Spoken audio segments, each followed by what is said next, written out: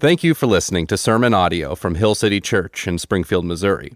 We are a community of believers who exist to glorify God by making disciples who bring gospel restoration to our city and world. For more information about Hill City or to support our ministry, you can find us online at hillcitysgf.org. 1 Peter chapter 1, verse 3, Blessed be the God and Father of our Lord Jesus Christ, according to his great mercy. He has caused us to be born again to a living hope, through the resurrection of Jesus Christ from the dead, to an inheritance that is imperishable, undefiled, and unfading, kept in heaven for you, who by God's power are being guarded through faith for salvation, ready to be revealed in the last time. And this you rejoice. Though now, for a little while, if necessary, you've been grieved by various trials, so that the tested genuineness of your faith, more precious than gold that perishes though it is tested by fire, may be found to result in praise and glory and honor at the revelation of Jesus Christ. Though you have not seen him, you love him. Though you do not now see him, you believe in him and rejoice with joy that is inexpressible and filled with glory. And that's the word of God. Happy Christmas season, Hill City Church.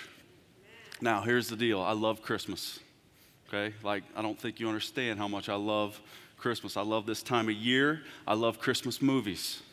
I love Christmas music. I watched Christmas Vacation and It's a Wonderful Life last night, okay?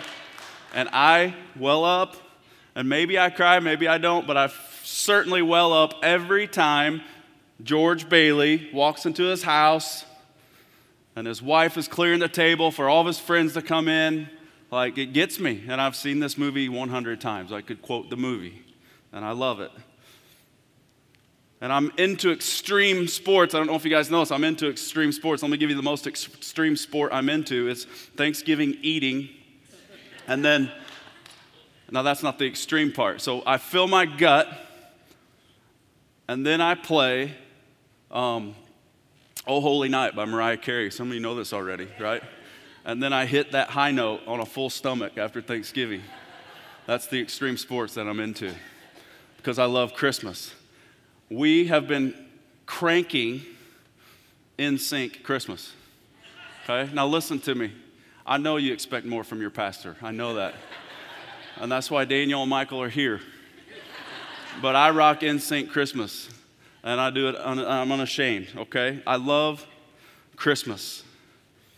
I want you to know today, I hope today that you leave here and go, you know what? It was an encouraging day. That's really what I want to do. I want to point you to Jesus. I want you to walk out of here encouraged. We're entering this Advent season, right? And there are so many sort of traditional Advent passages, many places we could go with this. Give you some examples. Isaiah chapter 7, verse 14, we read, Therefore the Lord himself will give you a sign. Behold, the virgin shall conceive and bear a son, and shall call his name Emmanuel. We just sang the song, O come, Emmanuel. Then Isaiah 9, chapter 6, For to us a child is born. To us a son is given. The government shall be upon his shoulder, and his name shall be called Wonderful Counselor, Mighty God, Everlasting Father, Prince of Peace. It's another sort of Christmas passage we could hit. John 1, chapter 14, New Testament. And the Word became flesh and dwelt among us. That's sort of the Advent launching passage, right? And we have seen his glory as of the only Son from the Father, full of grace and truth. And then, of course, we have Luke chapter 2, right? I told you I love Christmas and Christmas movies. I'm not going to read the passage out of Luke chapter 2, verse 1 through 10, but I'll just point you to the greatest Hollywood scene ever made, which is the reading of Luke chapter 2 by Linus in Charlie Brown Christmas. Amen? Right? That's the greatest scene that's ever come out of Hollywood. We could go a lot of different places, right? And this week it's hope, right? And then we're going to go to peace, and we're going to go to joy, and we're going to go to love. That is how it works for Advent. What is Advent? Let's start with that. And obviously the literal meaning is like the arrival of something. And you have to understand, before Jesus came, before Jesus arrived, before Luke chapter 2, there was a whole lot of silence. Specifically, 400 years of silence. Now, we can't really fathom 400 years, but God had been silent for 400 years. Now, just let me get practical with you just for a moment.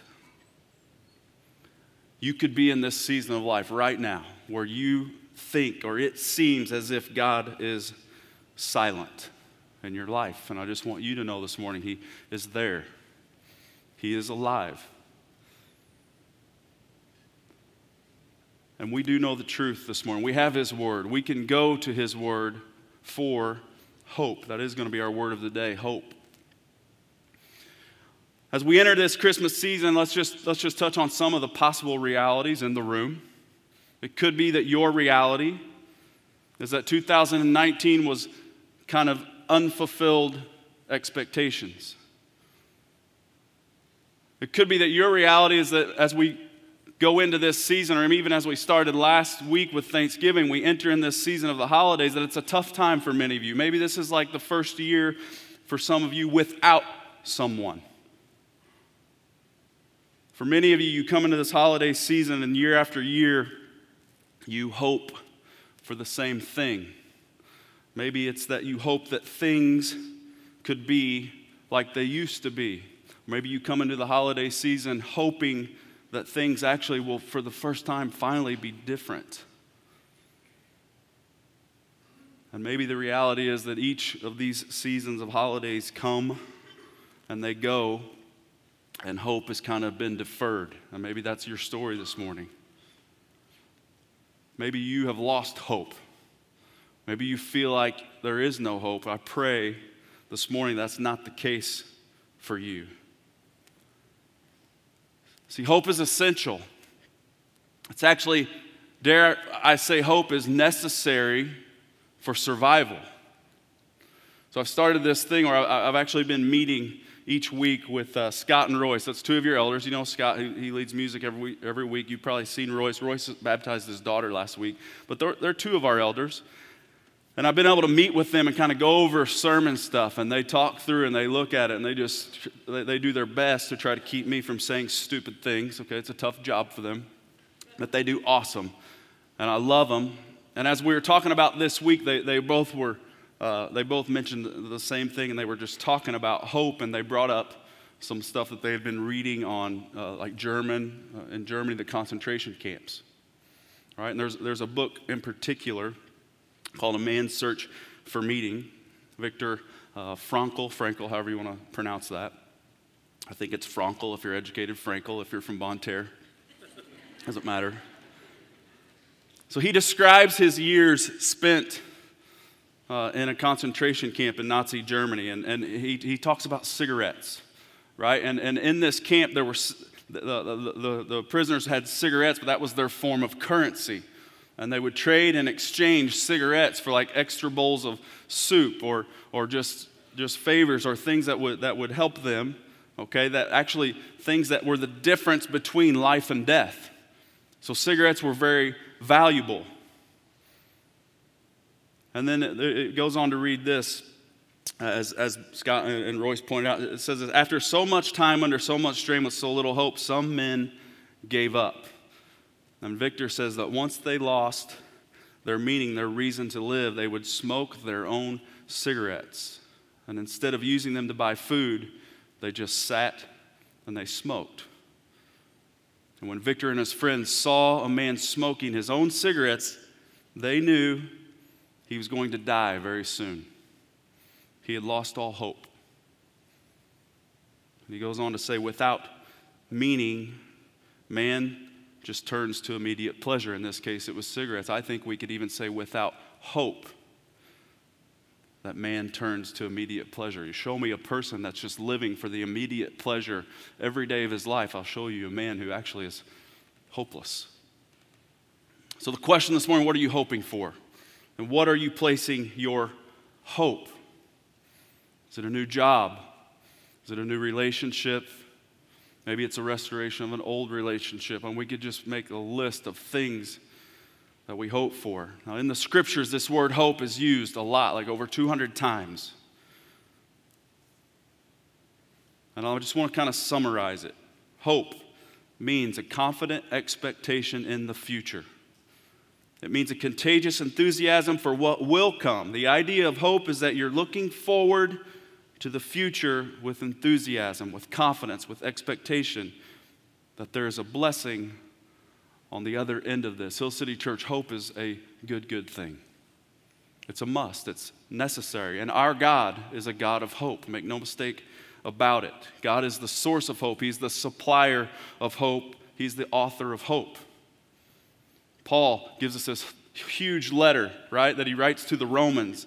And just right at the ending of it, the second to last chapter, he says, "May the God of hope fill you with all joy and peace in believing, so that by the power of the Holy Spirit you may abound in." Good. And I want you to know this morning there is hope even when things seem to be hopeless, which takes us to our passage in 1 Peter. And in that verse 3 where we started, "Blessed be God and Father, our Lord Jesus Christ, according to his great mercy," here's what it says: "He has caused us to be born again to a living hope through the resurrection of Jesus Christ from the dead." Now, if we take our demographic, and by our, I mean Hill City Church demographic, I think I can describe us.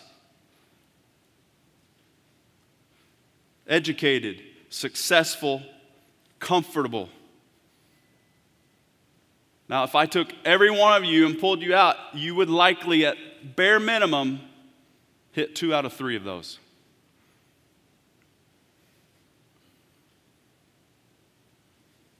So if that's us, and that's kind of our identity, I'm not talking about our identity in Christ, I'm saying if that describes us, which it does, then the question could be, okay, if that's us, then why would we need this new birth that we read about in 1 Peter, this being born again to a living hope when we kind of are all these things? Why do we even need a new birth? In other words, our hope could be placed in that we are educated, or that we are successful, or that we are pretty comfortable. Now, these are good things. I'm not saying they're bad things. I'm not saying education is a bad thing, okay? I'm not saying being successful is bad. I hope you guys are, okay? But everything I mentioned, right? Education, success, comfort, they are all perishing things. They will all go away if you live long enough. And listen, we are born, we need not just hope, we need a living hope. Okay, now, I've been on social media, okay? I know some of you have done this. Probably most of you aren't going to be like, yeah, I've done that. But I see your social media, okay? There's this thing going on. Maybe I'm late to the game. It seems relatively new, where you're doing this 10-year picture. Here I am 10 years ago. Here I am 10 years today, okay? I think it just started a couple weeks ago. I'm probably late to the game. It probably happened last year. I just started seeing it, okay? Anybody brave enough to be like, yeah, I did that? No? 0 hands. Okay, we'll have 30 next hour. Hey, it's there. There's this 10-year pick thing, right, that's going on social media. And here's my conclusion after looking at that. We're all dying. It's true. Okay? And I'm not saying some of you just look bad. I'm just telling you the truth. You posted it.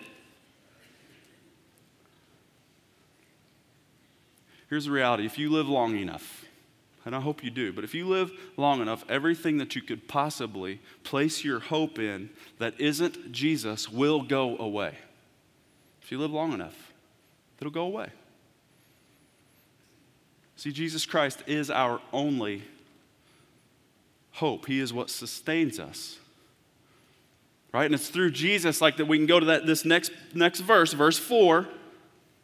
Right? He just tells us in verse 3, he caused us to be born again to a living hope through the resurrection of Jesus Christ from the dead. And he says, now look, here's what happens. This is what a living hope looks like. Ready? Verse 4, to an inheritance that is imperishable, undefiled, unfading, kept in heaven for you, who by God's power are being guarded through faith for salvation, ready to be revealed.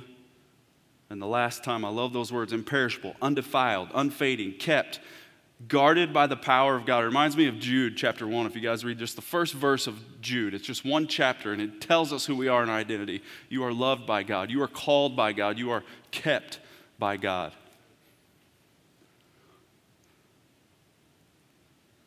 For those of us who are born again into this living hope, here's the reality, guys. Life should look differently. It should. See, for the average person, specifically for the one who is not born again into this living hope, hope is only a circumstance. So like your circumstances are your hopes. Somebody say it like this: your health are your hopes. Your job are your hope. Your social status is your hope.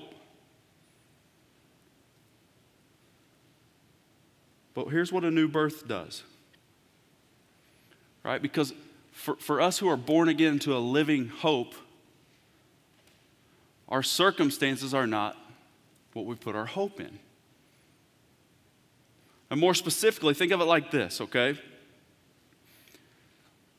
Apart from this living hope, this idea that we have this life that is joyful and that we have this life that is also sorrowful. Amen? Okay. The idea that that's true, without a living hope, what happens is joy and sorrow eat each other up. What do I mean by that? Here's what I mean. When things are terrible, and you are born again into a living hope, when things are sorrowful, they actually drive you to joy. When you're not born again to a living hope, when things are sorrowful, they eat up all your joy. You cannot find any. When you are born again to a living hope and you are joyful, that then enables you to experience sorrow properly. It doesn't cause you, but when you're not born again to a living hope, you avoid all things sorrowful. And seeking comfort becomes the drive of your life. But when you're born again to a living hope, your joy enables you to properly experience sorrow. Then we get to verse 6. It says, "In this you rejoice. Though now for a little while, if necessary, you have been grieved by various trials." Don't raise your hand. Anybody have various trials in your life? Some of you are like, plural. See, when you're born again to a living hope, it's actually possible to rejoice in those trials. I want to bring somebody out for an interview right now. We're going to do an interview each week as part of our sermon series. But when we see this passage where it says grieved by various trials, we're going to have somebody share one of those trials with you this morning. I'm excited for this interview.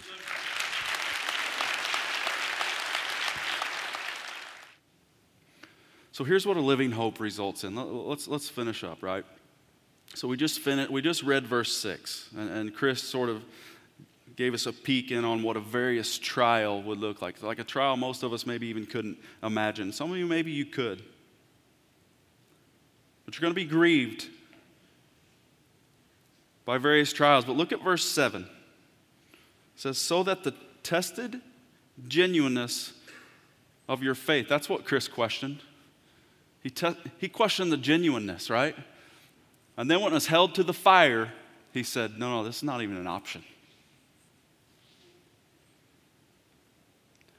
Here's what it says about your faith. It's more precious than gold that perishes though it's tested by fire. And that faith, that genuineness of your faith may be found to result in praise and glory and honor at the revelation of Jesus Christ. See, the gospel is in this passage, and I don't want you to miss it. It says this, the tested genuineness of your faith. And it says the result is praise, glory, and honor. Now, whose praise, whose glory, and whose honor is it talking about? Because if you just read over that quickly, you think, oh yeah, man, my faith is going to be tested. It's going to be found to be true. And at the end, I'm going to go praise Jesus and give him the glory and honor him. And while that's going to happen, that's not exactly what this passage is saying. You know whose praise and whose glory and whose honor it's talking about in this passage? You who have been born again into a living hope. That's the gospel, you see? Because here's what happened. On the cross, Jesus, our living hope, Jesus became everything that I was. Sin, shame, despised, insecure. I can keep going. See, Jesus became all of that so that I could become everything that he was. See, on the cross, he became unrighteous and everything that comes with unrighteousness so that I could become righteous. And you know what? Everything that comes with righteousness. You know what that is? Praise and glory and honor. That's the gospel. And here is what's incredible. This living hope that Jesus tells us about, it says that it is being guarded by the power of God. Now listen, I'm no genius, but if something is being guarded by the power of God, ain't nobody touching it. That's our living hope.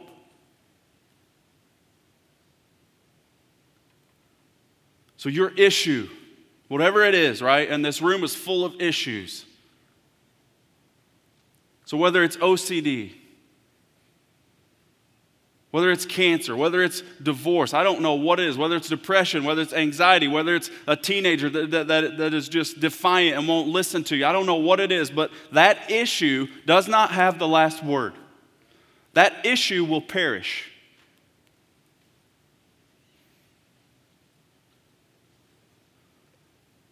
But we are born again to a living hope.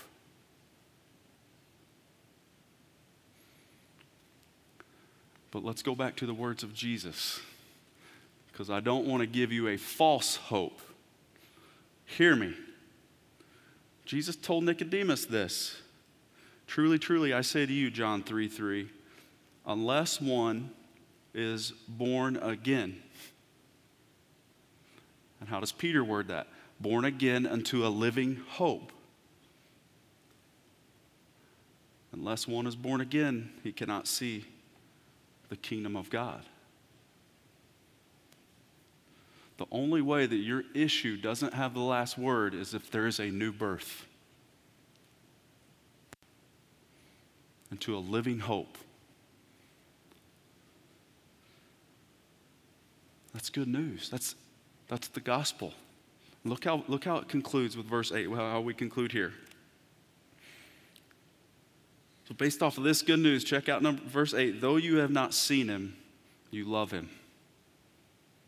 Though you do not now see him, you believe in him and rejoice with joy that is inexpressible and filled with glory. Verse 9, obtaining the outcome of your faith, the salvation of your souls. Hill City Church, because of this living hope, because of this new birth, it actually, and don't miss too that it says he has caused us to be born again to a living hope. It's God's work, not your work. That's good news.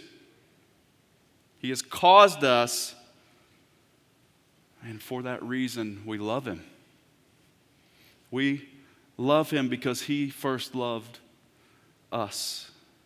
We love him because it is Christ and Christ alone who gives us what our hearts truly long for.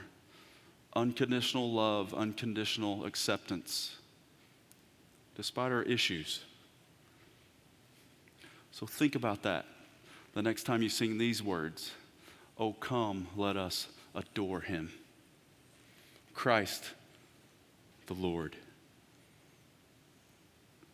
Because this living joy will cause us to rejoice. And this joy that we're going to talk about in a couple weeks, you can't even explain it. It says it's joy inexpressible and filled with glory. So here's what I'm going to do. For those of you who've been born again into this living hope, I'm going to invite you to the table. And I want you to come to the table with joy that's inexpressible. And it's full of glory. Let's pray.